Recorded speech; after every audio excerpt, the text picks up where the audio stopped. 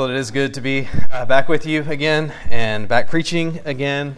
I do want to say thank you to our elders who gave me the time off the last 4 Sundays not preaching. Actually, I did preach last Sunday in Milwaukee because I promised to do it a long time ago. But it was an old sermon, so it was okay.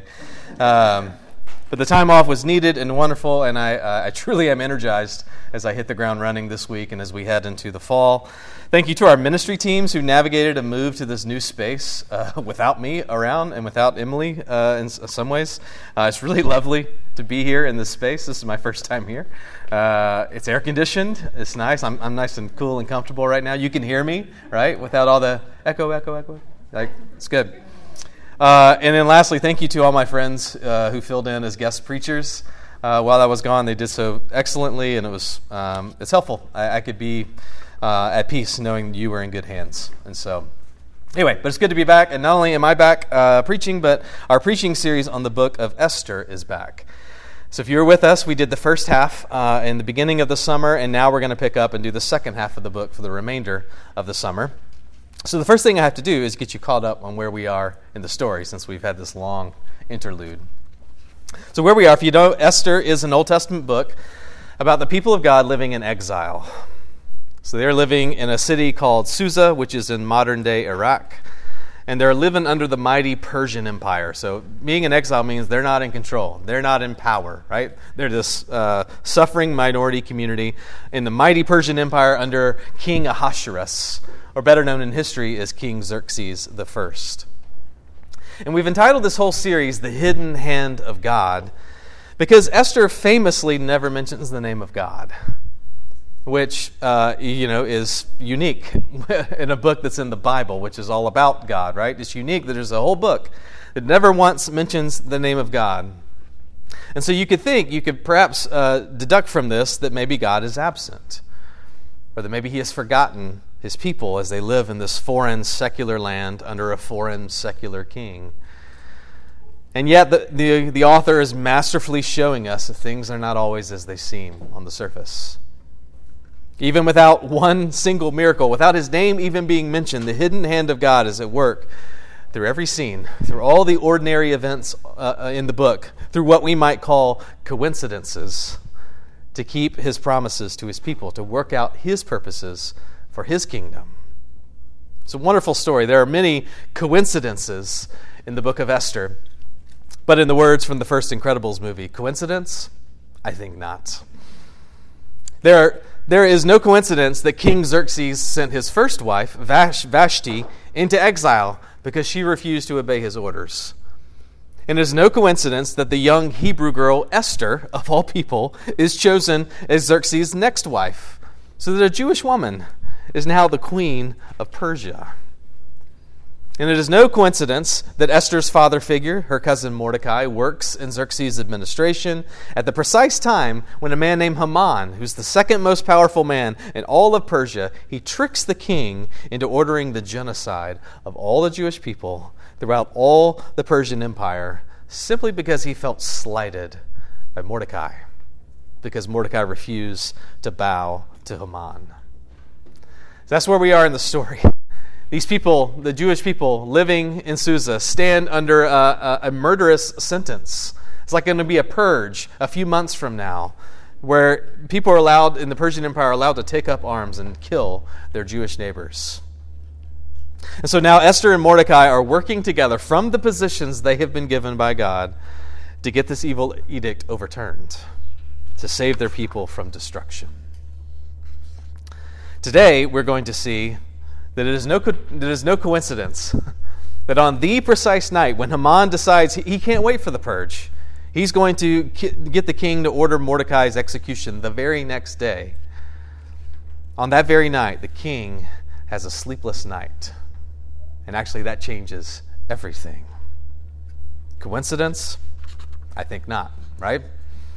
It is the hidden hand of God that has control even over the sleeping patterns of the most powerful man in the world, in order to bring about his own purposes for the good of his people. So I've entitled this, The Hidden Hand of God and a Sleepless Night. So would you stand for the reading of the scripture lesson?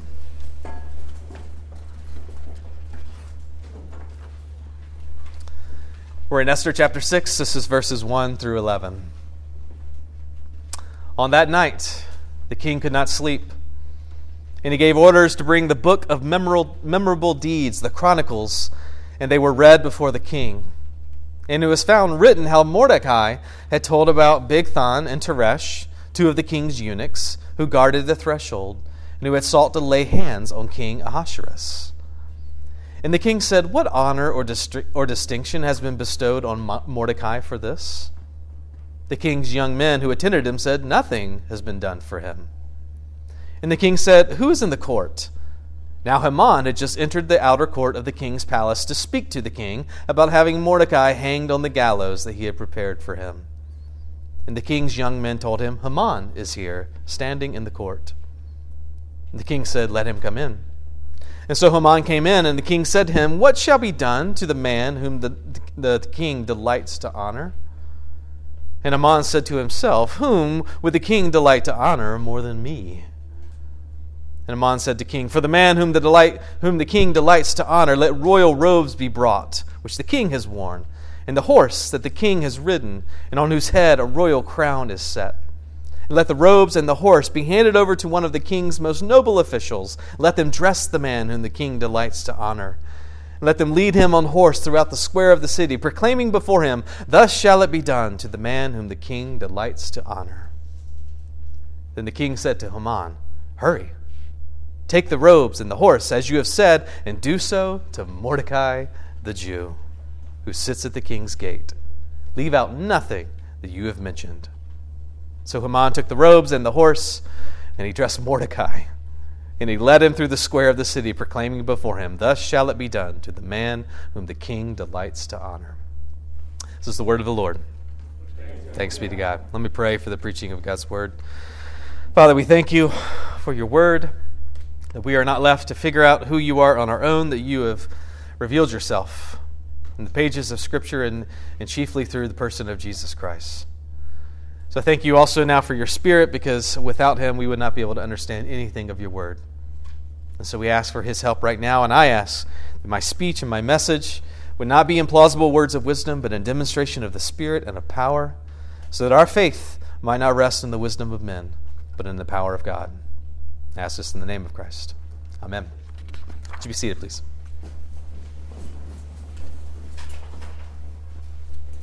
So while I was away, something amazing happened that we have yet to discuss and celebrate together.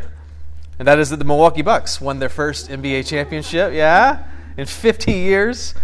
It's amazing. Bucks in 6, literally. It was wonderful. It's awesome for our entire state. I don't care if you're not a fan, you got to get into it. Small market teams. A small market team won the NBA championship. But I want to ask you, do you remember who won the NBA championship last year? In the quarantine year, in the bubble in Orlando, Florida. Do you remember? It was LeBron James and the Los Angeles Lakers. Boo, right? One of the most, I love LeBron, he's great, but the Lakers, one of the most storied franchises in NBA history, a big market team with a big market roster to go with it. I don't know if you remember this. After they won the championship, in the post-game interview, LeBron James, who had just won his 4th NBA championship in 10 NBA Finals appearances, which is incredible. He just won his 4th Finals MVP, Most Valuable Player, and he also has 4 whole season Most Valuable Players to his name. One of the most decorated athletes ever. And he was asked what this latest championship meant to him. If you remember, LeBron answered, if I may editorialize it slightly, he says, "I want my darn respect. I want my darn respect." That's something, isn't it? Arguably, one of the greatest basketball players to ever play, maybe the greatest to ever play the game. He has everything you could possibly want in this life, but he wants something that he feels he doesn't have. Something that feels so elusive. I want my darn respect. And brothers and sisters, if we're honest, so do we. Don't we? No matter whatever else we may have in this life, one of the things we crave most in this world is respect. That is recognition, to receive our due, to be esteemed rightly in the eyes of others. One of the worst things we can experience as human beings is to feel like people don't see you for who you are, right? Or don't recognize you for what you've done. And it's such a powerful force in the human experience that one of the most respected men in the game of basketball says, I don't have enough. I need more. I want more. I think LeBron says out loud what we spend most of our lives quietly saying to ourselves. I want my darn respect. And that's what Esther 6 is about. It's about the pursuit of respect. If you notice, the most dominant word used throughout this chapter is actually the word honor. You heard it repeated over and over again. Who is it the king delights to honor? But the Hebrew word is fuller than our English word for honor. The Hebrew word means more like respect, recognition, distinction, to be valued, to be highly esteemed, to be cherished even. Respect. R-E-S-P-E-C-T, right? That's the theme of this chapter. Everybody wants it. Everybody in this room wants it. But the question is, how do you get it? How do you go about it? The author is going to show us in this passage two paths, two ways that we pursue honor, respect. There's the way of Mordecai and the way of Haman. And the chief question repeated in this passage several times is, what should be done to the man whom the king delights to honor? That king meaning King Xerxes. All right, who is the man that the king delights to honor? But as always, we've got to look beneath the surface to a different king. Because this passage is actually going to show us the answer as it relates to the greater king, the true king, the hidden king, God, who is at work behind every scene. The real question is, who is the man that God, the king, delights to honor? What I want you to see this morning is that the answer is that God honors the humble, but he humbles the proud. God honors the humble, and he humbles the proud. Those are our 2 points. He honors the humble, and he humbles the proud. First of all, God honors the humble. Now, this is the story of Mordecai. I know we're in chapter 6, so I got to catch you up a little bit, but as chapter 6 opens, as the curtain opens at this point, you got to know that Mordecai is a forgotten man. And what I mean by that is that 6 years prior, in a story that's recorded to us back in Esther 2, Mordecai uncovered a plot to assassinate King Xerxes. Mordecai overheard 2 of the king's eunuchs named Bigthan and Teresh. What a great name. I imagine Bigthan is like this big, bulky guy, you know. He just won the, what was the thing on there? CrossFit Games, yes. I had X Games in my mind. I was like, that's not right. No, so 2 of the king's eunuchs, Bigthan and Teresh, were hatching a plan to kill the king, to take him out. Now, you got to know, at this point, Mordecai has a decision to make. He works for the king. He's employed by him, but the king does not share his faith or his nationality or his character or his values. The king probably doesn't even know that Mordecai exists. It would have been easy for Mordecai to do nothing, right? Just let things play out as they will. Why should he care what happens to this pagan king? Or maybe even worse, he could have joined in on the assassination plot, but that's not who Mordecai is. He is faithful to his job. He's loyal to the king. He promptly tells Queen Esther about the assassination plan, who promptly tells the king and gives Mordecai the credit for ratting them out. Bigthan and Teresh are executed as traitors, and all is well in the kingdom again. Mordecai, I love this. Mordecai is the living embodiment of Jeremiah 29. That's where God told his people how to live while they are in exile. You know what he said? God said through the prophet, seek the welfare of the city where I have sent you into exile. That's what Mordecai's doing. He's seeking the welfare of Persia. He's protecting Persia's king from harm. Now, friends, what should have happened next is that Mordecai should have been honored greatly. He should have been rewarded greatly. There's that word again, right? Honor. He should have been given respect, recognition, distinction for this great act. Ancient kings had all the motivation in the world to reward acts of loyalty in order to protect themselves from future assassination attempts, right? But nothing happens. No honor is given to Mordecai. No gift, no promotion, no party. It seems that Xerxes has forgotten Mordecai. And then to make matters worse, in the very next chapter, after chapter 2, the king honors Haman, of all people. And we are to assume that the promotion that should have gone to Mordecai went to Haman instead. Right? We know what this feels like, don't we? On the one hand, to not be given the recognition that we think we deserve. And then on the other hand, to watch someone else receive what should have been ours. That hurts, doesn't it? It stings. You know why it stings? Because we want our darn respect. And so now Mordecai has a choice again. Right, what do you do when you've been overlooked and forgotten? What do you do when you haven't been honored the way you deserve? You know what Mordecai does? He gets up and he goes to work every day for the next 6 years. He doesn't quit. He doesn't storm out. He doesn't complain. He doesn't demand his due. He puts his head down and he keeps being faithful in the king's administration. Brothers and sisters, this is what we call humility. Mordecai is not concerned with selfish ambition or vain conceit, but in humility, he keeps serving the king day in and day out for 6 years until this chapter, until chapter 6. On the very day when Haman, Mordecai's rival and enemy, decides to assassinate him, legally, that is, he's going to seek an order from the king. On that very night, before Haman comes in to request to hang Mordecai, the king can't sleep. And why can't the king sleep? Because as the Greek translation makes explicit for us, it says the Lord took sleep from the king that night. Friends, the hidden hand of God sovereignly makes Xerxes sleepless in Susa, if you will. And think about this, friends. Of all the things that Xerxes could have done on a night when he can't sleep, by the way, he has a whole harem at his disposal. Of all the things he could have done, the Lord sovereignly has him read his own chronicles, the book of memorable deeds from his kingdom, probably hoping to bore himself to sleep, right?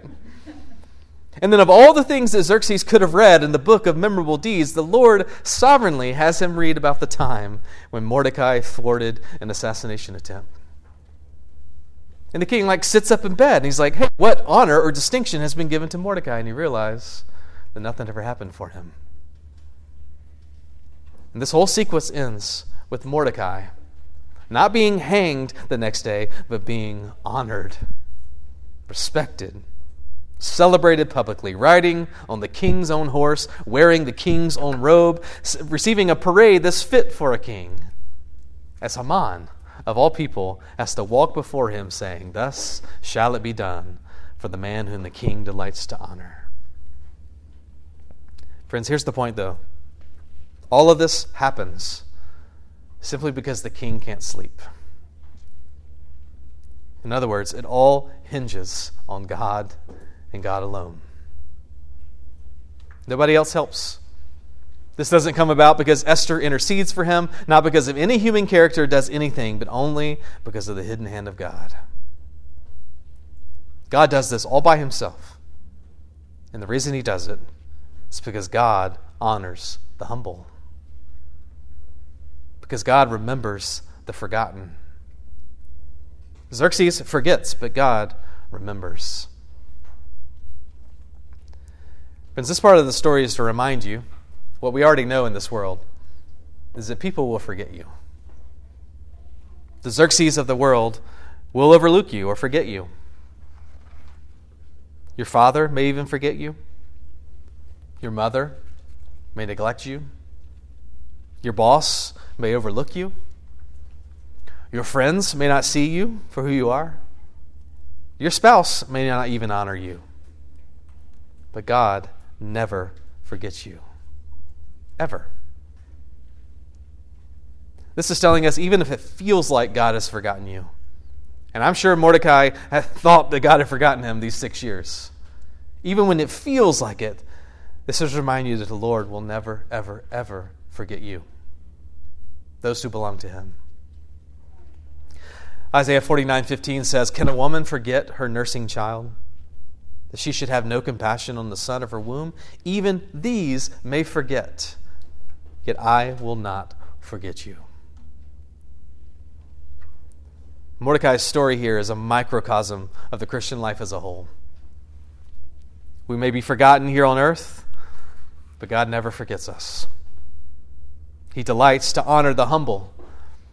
In fact, all of history is heading towards a parade when all those who are in Christ will be dressed up in the King's own robe, that is the righteousness of his own Son. We will have the King's own crown placed on our head, and you will reign with him forever. And on that day, it will be publicly declared over you, this is my good and my faithful servant, my son, my daughter, in whom I am well pleased. Because the King delights to honor the humble.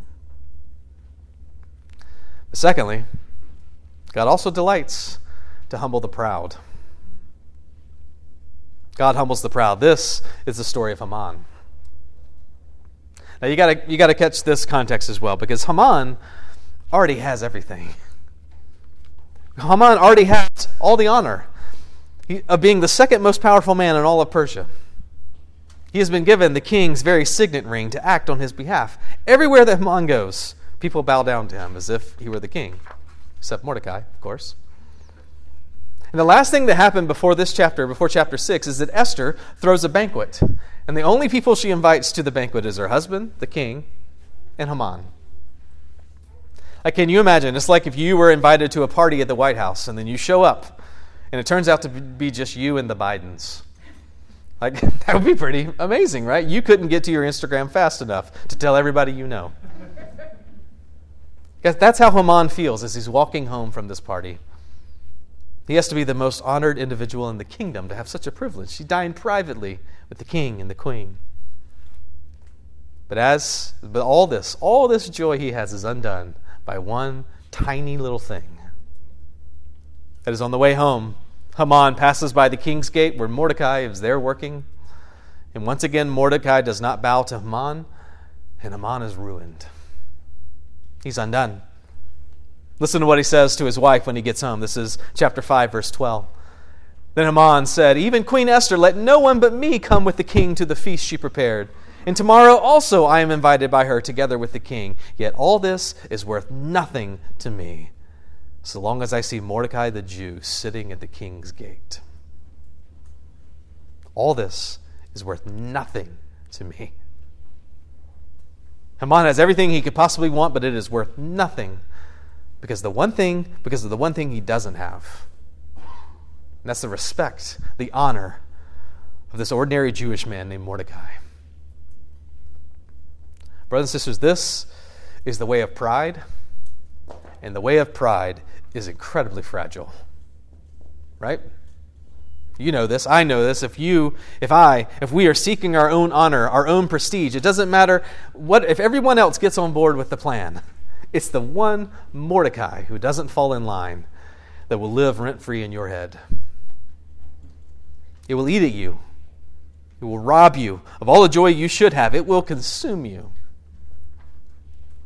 Haman has everything, and yet he feels like he has nothing because of Mordecai.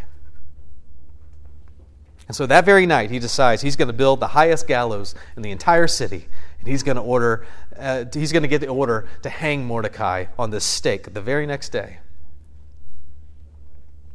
So you can imagine that Haman probably didn't sleep that much that night either, right?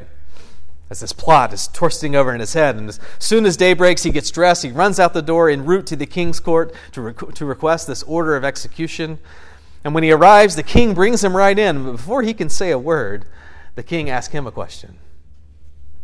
He says, "Haman, what should be done to the man whom the king delights to honor?" And Haman thinks to himself, well, whom would the king delight to honor more than me? There's the way of pride again. The way of pride is so self-absorbed. He can't think of anyone else but himself. He wants his darned respect, and now he's going to get it. He thinks he is. Now notice what the honor that Haman recommends for himself, what it reveals about pride. Think about it. Haman has everything. He has power, he has possessions, he has 10 sons, it tells us later. He can't advance any higher than he has in the administration. But what's the one thing he doesn't have? He's not the king. He's the number 2. So what does Haman want from the king?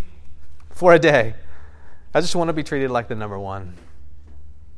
I want to know what it feels like to be king. I want to wear his own robe. I want to ride on his own horse. I want everybody to praise me like I'm the king. Brothers and sisters, this tells us that the way of pride is never satisfied. It's never full. It always wants more and more and more. It can never be happy with what it has been given. Being number 2 is not enough. I won't be satisfied until I'm number 1.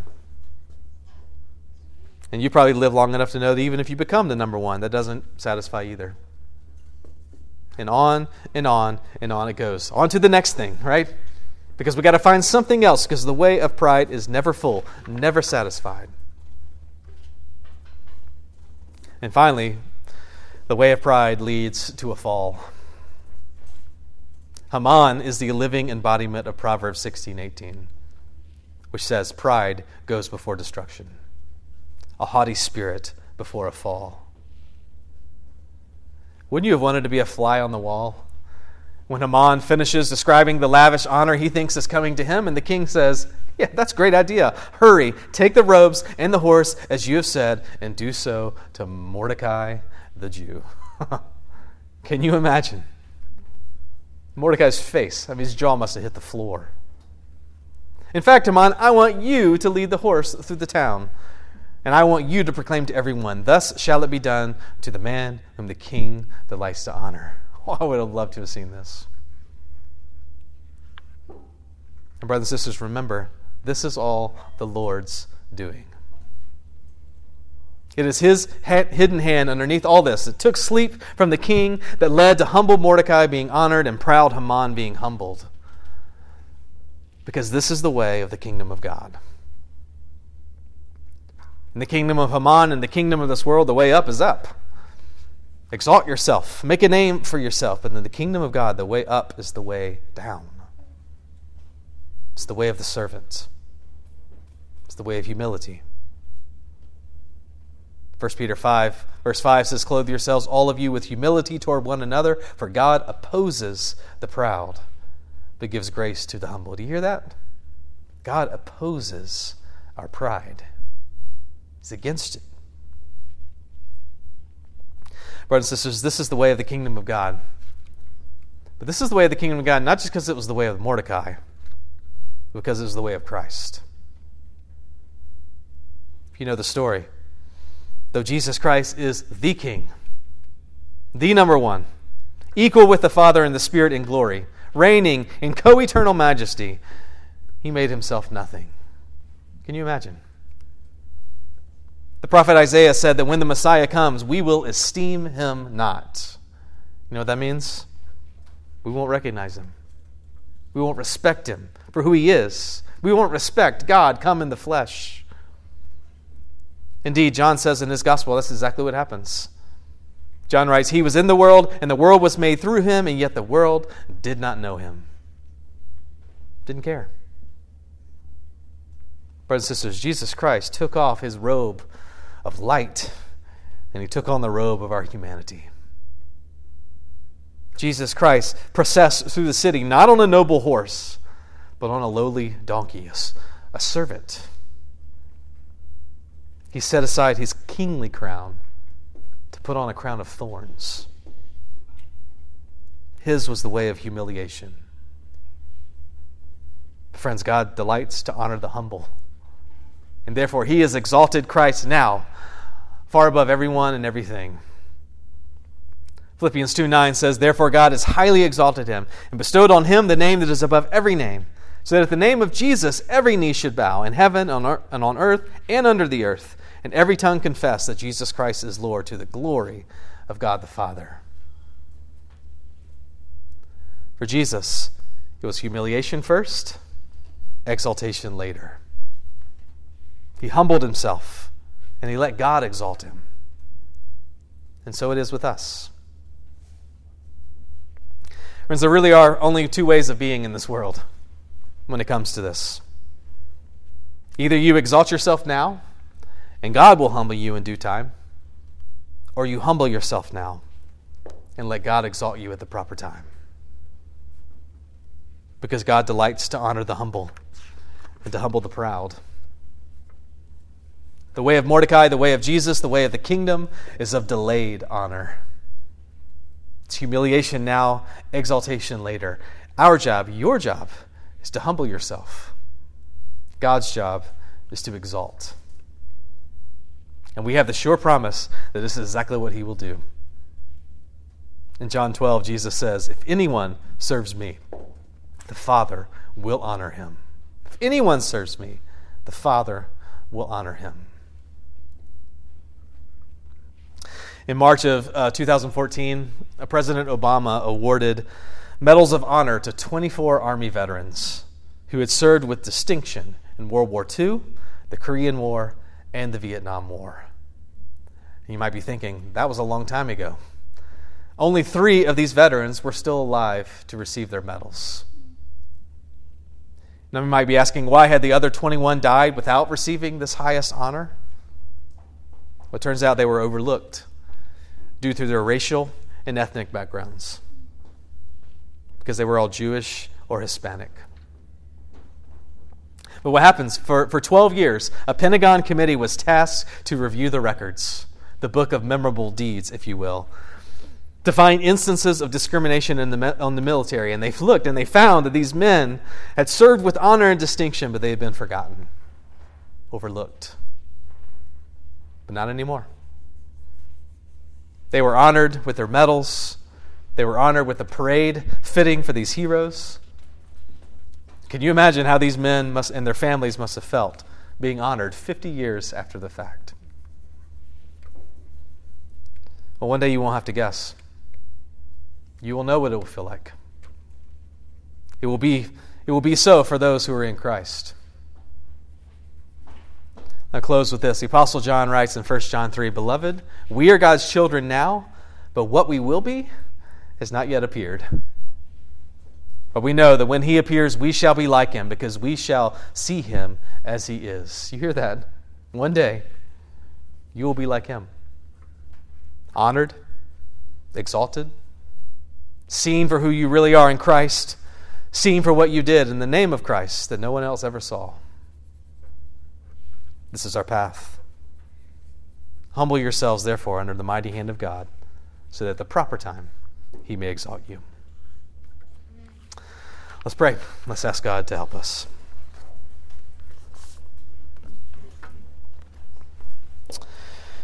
Our Father, we know the way of pride. We know because it rages in each one of us. We too want our darn respect. So, Lord, even though it is so counterintuitive to the way we are wired and the way this world works, Lord, show us the truth of the gospel, that God opposes the proud, but he gives grace to the humble. Lord, help us to choose the path of Jesus, the path that he walked before us, of humility, and trust that you will exalt us at the proper time. We ask this all in the name of Christ. Amen.